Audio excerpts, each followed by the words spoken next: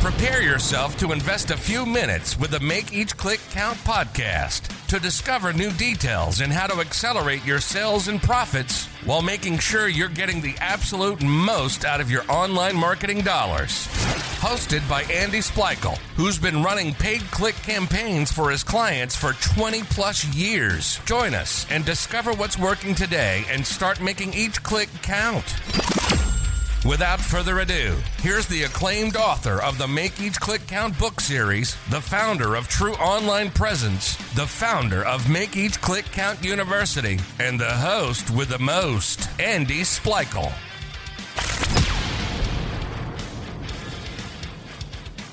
Welcome to the Make Each Click Count podcast. This is your host, Andy Splichal. We're happy to welcome this week's guest to discuss today's topic, which is creating a customer experience that will have your customers happily raving. This week's guest is the co-founder and CEO of Blend Commerce, an e-commerce customer experience agency. He and his team have been worked with over 200 Shopify retailers to help them provide memorable customer experiences that drive growth and revenue and profit. A big welcome to Adam Pearce. Hi, Adam. Hi, Andy. How are you? Well, thanks for joining us. We're excited to talk about how our listeners can increase their customer experience. And to start with, can you define what you mean by creating a memorable customer experience? Yeah, sure. I mean, look, for me, in terms of creating a memorable customer experience, it's about making sure that all of those, I guess, sticking points or points where, you know, a customer might be confused, upset, frustrated, any kind of negative feelings that you are trying to mitigate. So that's really, you know, right from before even a customer decides to really start shopping on your store, all the way through to their final purchase. So looking at all those struggling moments all the way through and saying, right, how do I make sure that people are less likely to hit those struggling moments? And what can I do in terms of my on-site, my post-email, my post-sale marketing, even through to your acquisition side of things, all of those moments where you think, look, actually, the customer might be feeling X at this point. Let's help them feel better about that or avoid actually getting to that point where they are feeling frustrated or upset. And how does providing a great customer experience correlate to increasing customer lifetime value? I mean, are there some numbers that you've been able to kind of put on this correlation? Yeah, sure. I mean, look, the key thing there that we look at is we're looking at customer lifetime value. So, you know, rather than, I think, you know, we've kind of in e-commerce developed this kind of fascination with conversion rate. And look, conversion rate is always going to be important, but the problem is that is only a very small part of the picture. And when you're looking, you know, at LTV, you're also looking at purchase frequency. You're also looking at your acquisition cost. And look, you know, unless you've been hiding under a rock for the past 12 months, everyone will have seen, you know, the acquisition has got a lot more difficult, I think, is the first thing to do. And then the second thing to say with that is that it has become a heck of a lot more expensive. So yes, acquisition still needs to happen, but when you bring someone into your funnel or into, you know, your purchase cadence, you need to give them a better experience. That's going to mean they're going to remain there longer, because ultimately, you know, retention and acquisition budgets, realistically, you know, I think what the key thing now is trading off some of that acquisition budget towards retention. So what that might in practical terms is that, hey, look, you know, we're not going to be spending $10,000 a month now on Facebook ads, but what we are going to do is maybe be spending $5,000, but then transferring that other $5,000 into retention. So that might be customer service platform like Gorgeous or Zendesk, where it might be. You know, looking at basically your post-purchase experience. So, you know, are you investing more in the packaging in terms of inserts inside your packaging, so that when those customers you are bringing in are receiving your products and are going through that process with you, you're more likely to then get them to be a loyal customer.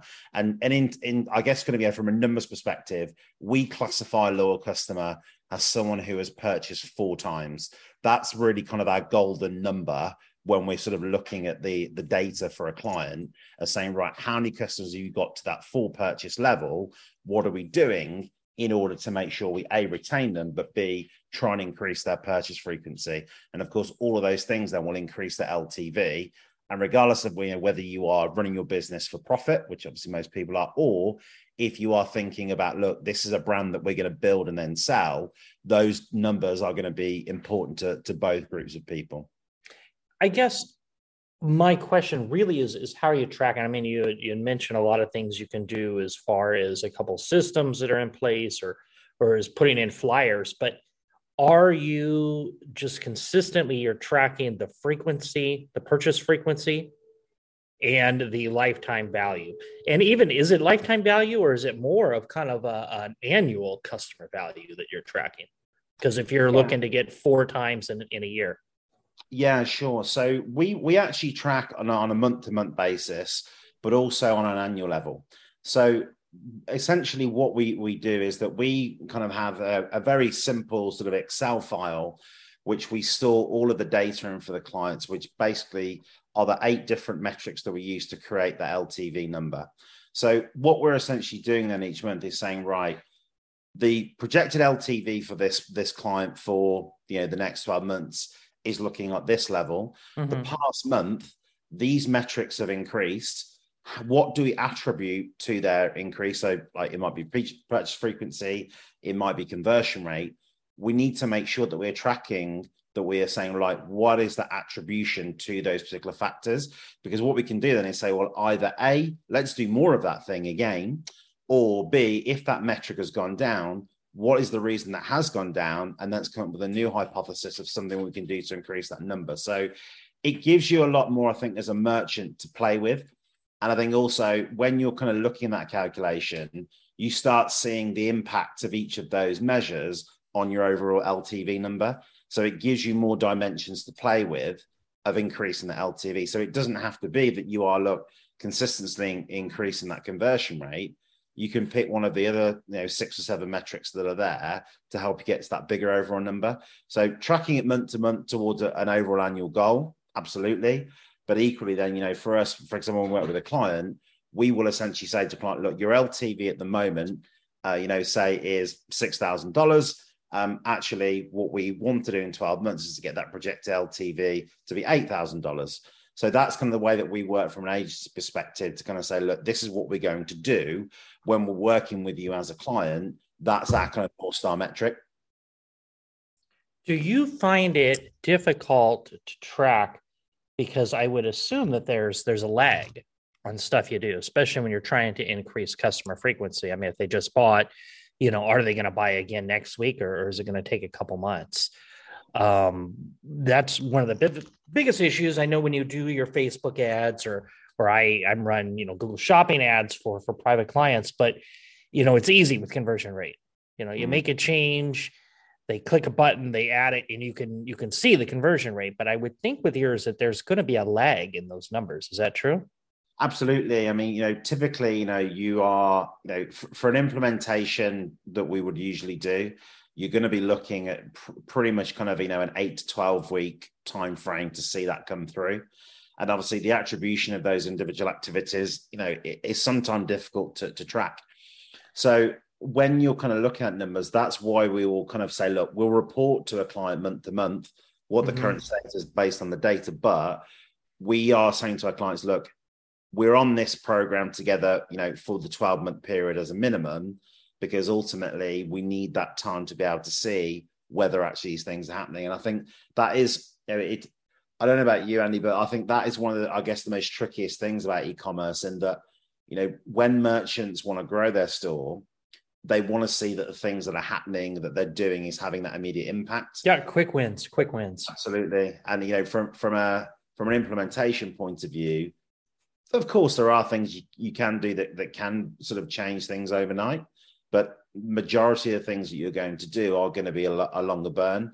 And I think that's the tricky thing, that when you're working with agency, is that you have to be in that position where you can say, look, I am willing to, look at this over an annual period, or at least a 6-month period, to see whether these implementations that have happened have actually made an impact.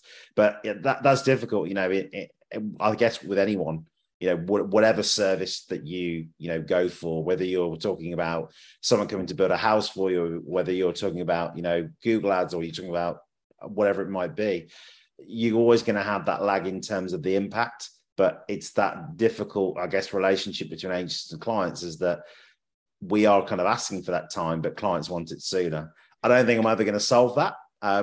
But I think, the main thing is that agencies, I think, need to be very open up front at the start about how long things are going to take, because I think the expectation is, that when someone contacts an agency, they have a problem they want to fix now. In reality, those problems don't get fixed in a week or a month. How many things do you typically implement at once, given that lag? I mean, if you're implementing a bunch of stuff, then you don't know what's driving the sales, or maybe something's driving it, something you've added to the site, but you've implemented 3 things and something's taken away and you're getting flat. I mean, how do you get around that? Are you only implementing one thing like a month? Or are you implementing numerous? I mean, how do you deal with that? Yeah, no, it's a really good point, actually. And I think that's one that's definitely worth talking about. So, if I think about a client that we're working with at the moment, so they are kind of a healthcare brand. Now, with them, what we've kind of identified is, look, we look at their customers from an RFM perspective, so recency, frequency, and monetary, and we essentially rate them on those 3 numbers and get an overall number. What were those? I'm sorry, what were those numbers? Recency, frequency, and monetary. So essentially, how much monetary? Monetary. So how much they've spent from a cash perspective. And what we do is we score them on a rating of 1 to 5. Mm-hmm. So with those numbers, we then get this RFM number.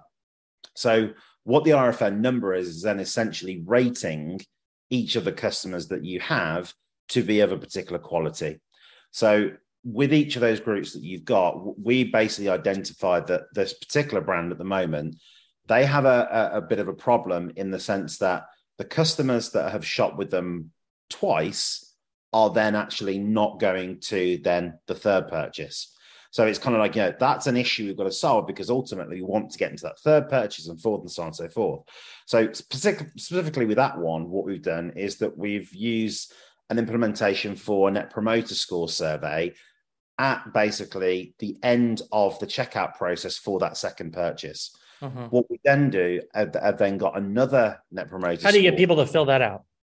No, it's interesting. NPS is an interesting one, because a lot of the time people go, well, look, are people going to take a survey? Because the surveys that we're doing are only really consist of 2 to 3 questions, we actually get a 30 to 40% completion rate on those. So, if you're talking about, a brand that is doing, sort of significant sales, which, most brands that's pretty good. What kind of questions are you asking? So the one that will go out immediately after the purchase, what we are asking them about there is that how would you rate your experience on the store today? Now, what then happens if they rate that experience lower than a 2, what then happens is an additional pop-up question that just says, was there anything particular that they think we could improve? And then there's basically a free text block there that they can just type in whatever it might be. Now, but if they're rating it lower than a 2, are they making their purchase? Well, that's the interesting thing. So, you will get people completing that second purchase, because what they tend to say is that, look, I really like the product, but what really sucks at the moment is the fact that I was also looking for X other product and it wasn't in stock. Now, that's an inventory problem, but you'll get a lot of comments on there, for example, about payment options. It's interesting, with some brands, when you've kind of played around with kind of using Apple Pay and Google Pay and all those kind of things, and you're looking at transactions and the transaction level is very low, saying something like Apple Pay or Google Pay, you'll then start, when you remove it, to then see that actually people are getting a little bit frustrated because they want to do everything in that way. I think it's a similar one. Some brands, a couple of years ago tried to move away from PayPal. It was pretty catastrophic for a lot of brands, because there is so much trust, I guess, within PayPal in terms of that security, that people wanted that back. So, it's these little things that happen. But then the important thing off the back of that is saying, well, look, you're always going to get someone who maybe will bring up, one thing. And of course, you're not going to please everyone, but when you start seeing trends in those things that are there, in terms of that qualitative information you've got, you then got to do that follow-up. So, for us, that will be actually making a client call. If you have either access to a telephone number or basically getting an email from the customer service team to say that we want to find out a bit more about what the issues were on the site, and then getting them to fill in either a type form or kind of a survey to get a bit more information. So then that basically dictates, once you've done that piece of, right, what are the struggling moments here on the site?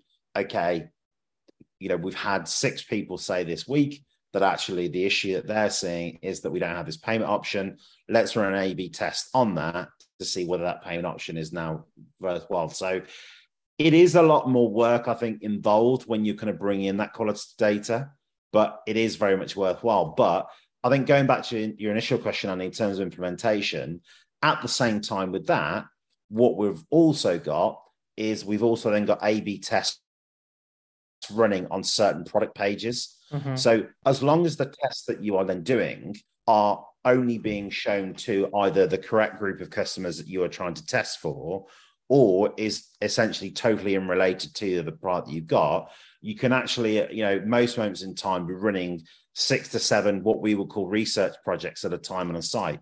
Because typically, with us, we're looking at retention.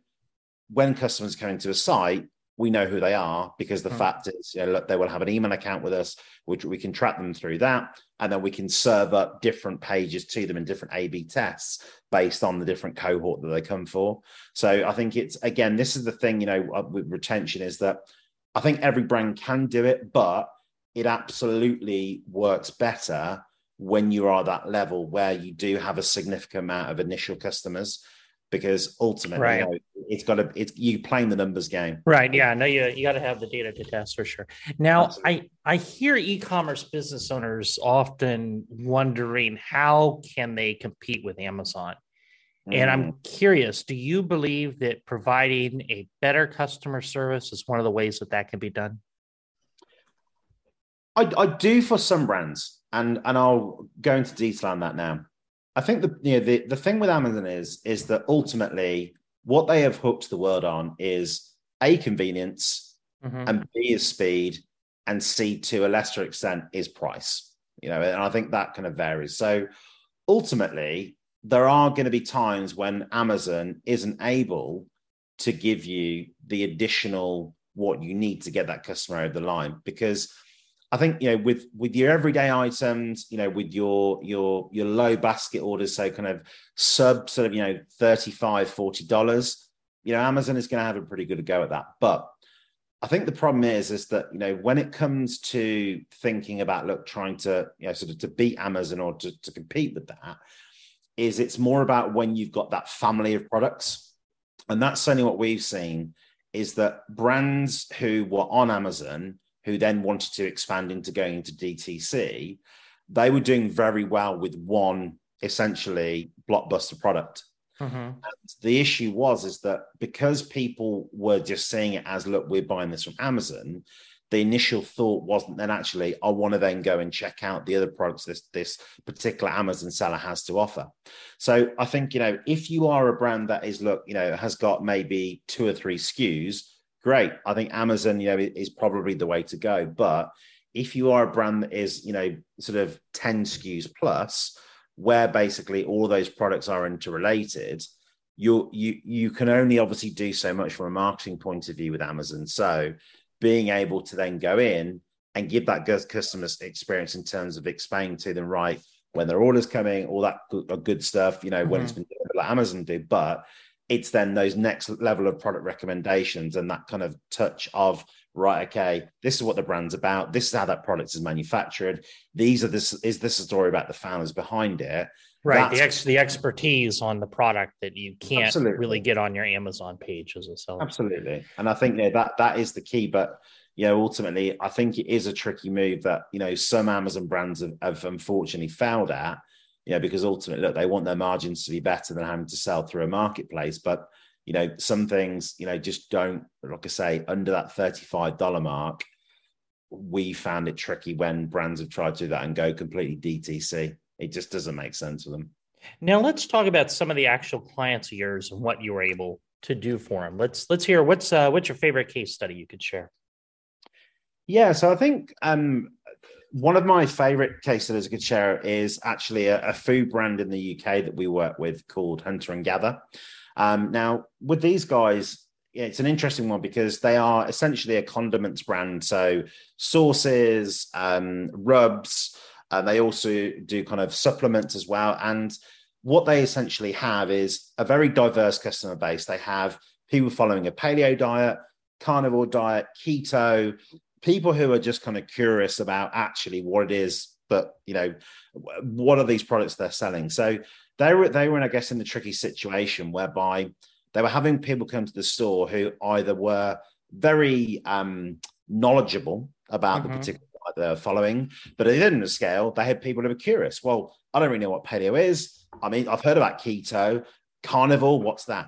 So you kind of in this difficult position where you're trying to tailor something to that wide group of customers, and it's how do you do it? And one of the things that was pretty critical for those guys is that when people were looking at navigation, what we saw from the kind of Hotjar reports and the heat mapping software was that people were genuinely, literally getting stuck on the navigation. They were just sat there. You could see the users were hovering and saying, look, where do I actually go? So you could argue, look, where you can kind of cut it down, put it into categories. The one thing that worked very well for these guys was actually by under that navigation, including a button that says, not sure where to start, take our quiz. Now, what that then did is that when you clicked on that, it asked you about 6 questions about your lifestyle, about if you were following a particular diet, your tastes and preferences in terms, sweet, savory, do you like particular flavors, whatever it might be. And then as a result of that, you were then given a recommendation of 3 products that essentially we thought were a great fit for you. Now, what was interesting on that is that, number one, that sent through their email sign up through the roof, because before what they were doing is that they were literally having a very small slide in at the end of the bottom of the page. With this, what you were then seeing is that people were obviously giving their email address because they wanted that information. Secondly, that quiz also converted at 26%. So their conversion rate on the store was about 3.2. You then compare that with people that have completed the quiz, it's like, wow, yeah, that's a pretty significant difference in terms of what they do. And then finally, the other thing is that... So I'm sorry, did you say people that completed the quiz were at 26%? Absolutely. Wow. Which, is and ultimately that wasn't the key driver. And what percentage of visitors were taking the quiz? So in terms of the new visitors to the site, you were getting 52% of people were taking that quiz, which again was incredible because, and I think that was the key thing as well. We only showed that to new customers. So you didn't kind of have this situation where, existing customers were being given that because effectively your education piece was done. But the other side of it too is that, look, because that data is then sent back to the email platform. So in this case, it was Klaviyo. What you could then do is personalize your welcome flows and all your other emails based on that information. So let's say, you went and took it and you said, look, I follow paleo. I like garlic. I like spicy. Your welcome email that you got will be different to mine in the sense that I would be giving you 5 tips of how to follow a paleo lifestyle. If it was me and I was saying carnivore, I would have a different piece of content in there. Equally, the products I'm recommending to you in that welcome email are going to be different to mine. So it's not that sort of, I guess kind of personalization. People get a bit creeped out by it.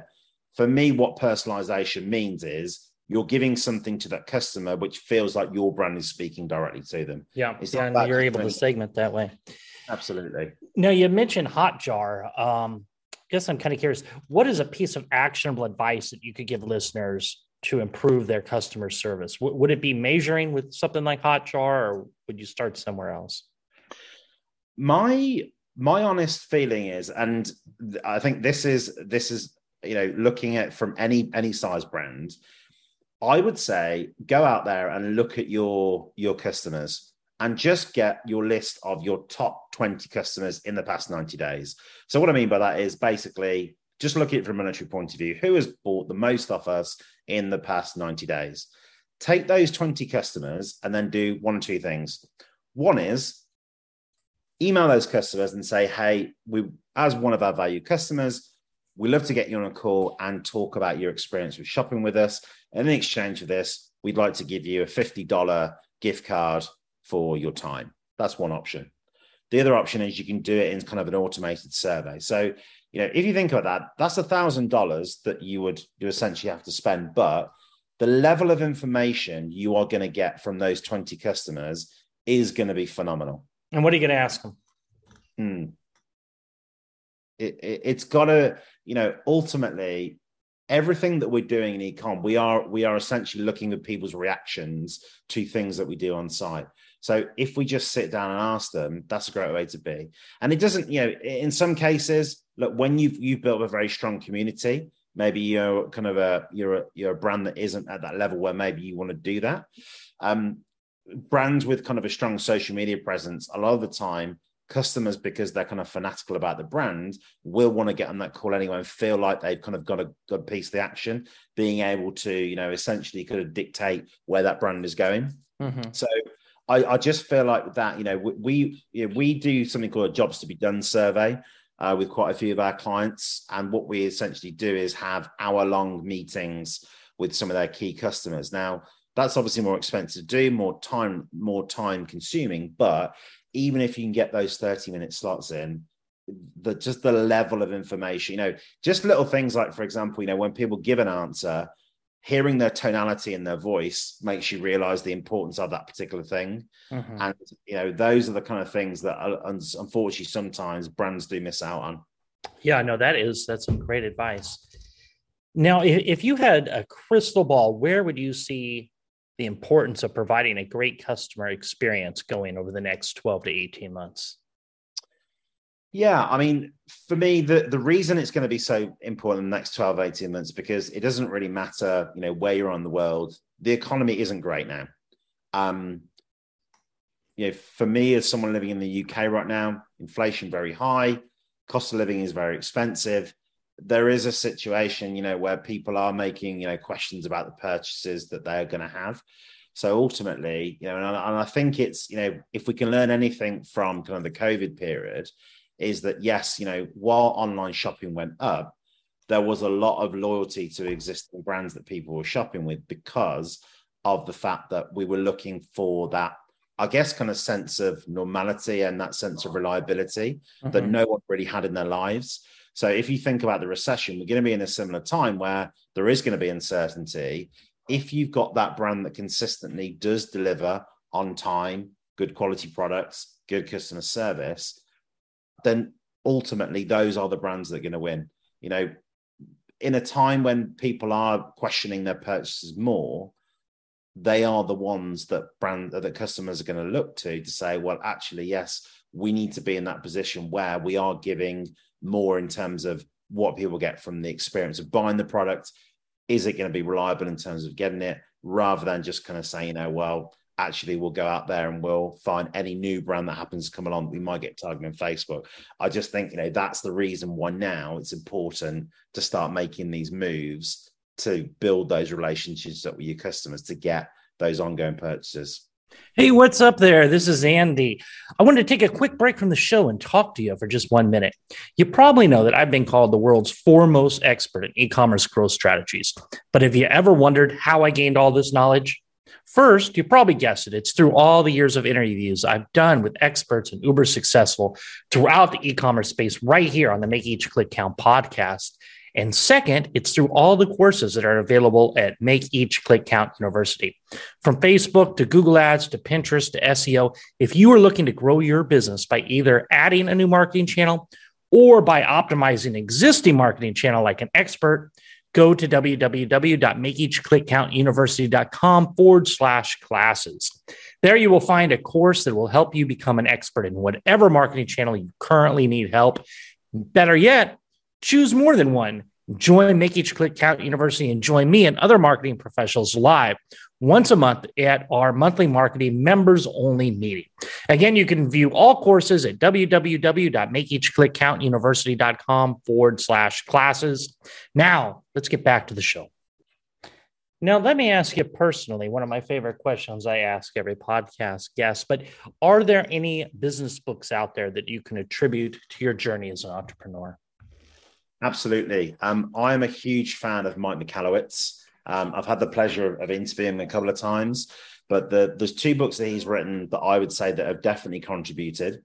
One is called The Pumpkin Plan, which I would highly recommend any entrepreneur to read. Reason being is that it actually makes you, I would say, a lot more critical about how you actually plan out your business, and makes you realize that actually in situations, you are going to have multiple ideas in terms of the way your business is going to look. But sometimes you just need to kill certain things off to be able to focus on the core things that are growing. And that essentially is the principle of the book, is that, look, at pumpkin farmers, what they will essentially do is kill off the weaker looking pumpkins to make sure that the ones that are looking better grow into those bigger prize winning pumpkins. So that's definitely one. And I think, a lot of people talk about this book, but for me, the absolute core one that made me really start the business was Tim Ferriss's 4-Hour Work Week. Now, I am nowhere near that 4-hour work week. But I think, what that book definitely did do is teach me a lot about efficiency and in terms of how you spend your time and how you structure your time, and really not dwelling on things that don't need to be dwelled upon. So for me, those are two very, very important books to me. Now let's switch gears again and talk about your company, Blend Commerce. What verticals do you specialize in working with, and how are you different from the competitors? Yeah, so from a vertical perspective, there's kind of 4 key areas for us. One is pets. So in terms of pet food, pet accessories. The second one that we do a lot with is food. Thirdly, fast-moving consumer goods. And then finally, the other one that we do quite a lot in is kind of health and wellness as well. What's an example of a fast-moving consumer good? So fast-moving consumer goods. So we might be talking about, phone cases. We might be talking about, lower cost fashion. We might be talking about cooler cups, like a Yeti kind of brand, that sort of thing. So basically just kind of, I guess, lower value, purchases of general goods, essentially. We don't really kind of play really kind of in the kind of the upper end apparel game. And the reason is because, look, in terms of those verticals that I mentioned, they are a lot more prime for gaining a really kind of a customer base that is repeatable. So we do a lot with kind of brands that have subscriptions. We do a lot with brands that are really looking, to get to that 5th, 6th, 7th purchase down the line. So for us, we want to focus on those because, secondly, with those verticals as well, is there is a lot that you can get essentially steal from each one. So, the strategies that work with a pet fruit brand in terms of retention also work very well with food. Equally, can also work very well with health and wellness. So it's kind of saying for us, look, it keeps us fresh in the sense that we don't just operate in one vertical. I think, look, the difference for us is, from us with competitors is that we really, are only in this retention space. We don't do anything with acquisition. We know that acquisition is important, and we guide our customers towards our partner agencies who can help them with, their Facebook ads, their Google ads. But ultimately, when a brand comes to us who say, look, well, actually, we're struggling with getting people to the site, unfortunately, that's not one for us. We are, 100% about saying, look, if you have a solid customer base already, but you feel that they're not spending enough, or they're not spending enough, we're the agency to help. And do you work only with Shopify stores, or is there any other website platforms that you'll work with? Yeah, so we, in terms of design and development, we only work with Shopify and Shopify Plus stores. Having said that, though, one thing that we've done over the past, I would say 18 months, is being very much more switched on to the marketplaces. Quite a number of our clients now are also operating on Amazon, on Walmart, on eBay. So you're helping them optimize their product listings on the marketplaces as well? Absolutely, yeah. Because the thing is, it's also, I guess, the interplay between each of those. And obviously, look, customers are smart. They look at the different marketplaces. They look at the sites, the direct D2C side of things, and they're looking for a good deal, the best service. So you have to make sure that what you're doing is kind of aligned across those. So I think that's, it's a tricky thing to have to do, but it's something that we have to do with our clients now, because ultimately each one of those different channels is important to them.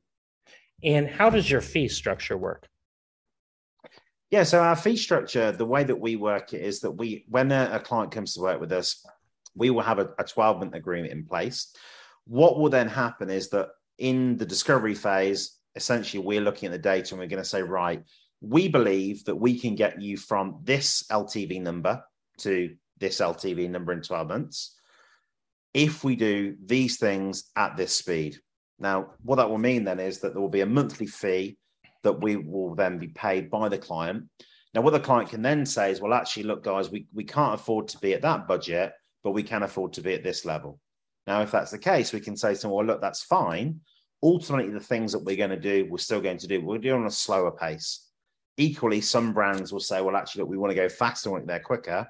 No problem, we can do that, but we just need to increase the budget each month so that we can get that number quicker. And that's really the way we work it. Ultimately, every client that comes to us, we are kind of saying, look, in an ideal scenario, we need to do these things to get you to that number.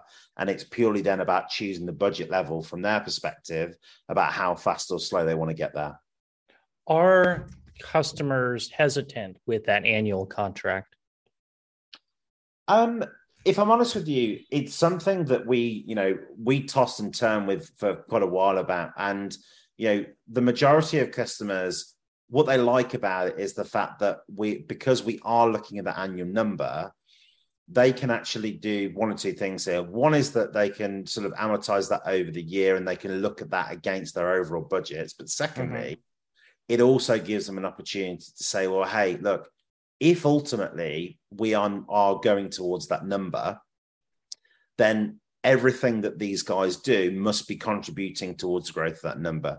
So it makes it very clear from them in terms of where we're going to get to. So I think the key thing is and I think this is what agents are very bad at doing, is basically saying, look, here's where we're going to get you to, but you need to give us that time and that trust to be able to get there. But we are also going to communicate with you how we are going to be, how well we are doing towards that overall number. But, I think the monthly, month-to-month kind of contract thing, we've done that in the past. The tricky thing I think there is, is that from a resourcing point of view in an agency, if you have the ability to leave, essentially end of each month, that's very difficult to build up a team with, because, as if you get that flux, it's kind of hard to manage, the cash flow of agency. But, the other side of it is, do you look at something where it's more of kind of a 3-month contract? I think on the email marketing side, that's something that we still do. But again, it still gives you a little bit more time to say, well, actually, right, setting the expectation to the client from the outset, this is the length of time as a minimum we need to be able to show something that's going to come through to you, that's going to be contributing to your bottom line. So I think it sets the expectation right. And I think, clients do generally get that. And how can an interested listener learn more about working with you? Yeah, fantastic. So I am very active on LinkedIn. So it's Adam Pearce, Pearce. We also obviously have our website, blendcommerce.com. We've got a great newsletter that we put out each week, which is basically all the news and updates about Shopify and the various things that are going on with Shopify partners as well. Well, this has been great. Is there anything else you would like to add before we wrap it up today? No, that's great, Andy. Just very, very much thank you for having me on. And it's been a pleasure to be with you. Well, thanks for joining us again. Now, for listeners, if you like this episode, please go to Apple Podcasts and leave us an honest review. And if you're looking for more information regarding Adam or his agency, Blend Commerce, you'll find the links in the show notes below. In addition, if you're looking for more information on growing your business, check out our all-new podcast resource center available at makeeachclickcount.com. We have compiled all our different past guests by show topic and included each of their contact information in case you would like more information on any of the services I've discussed during previous episodes. Well, that's it for today. Remember to stay safe, keep healthy, and happy marketing, and I will talk to you in the next episode. This has been the Make Each Click Count podcast. Remember, those that want to make more sales and profits online, listen to this podcast. The ones that want to discover how to do it faster, invest in themselves and their business through Make Each Click Count University. Join our private Make Each Click Count Facebook group or send us an email to info@makeeachclickcount.com. We want to know who you are and any questions that you may have regarding online marketing.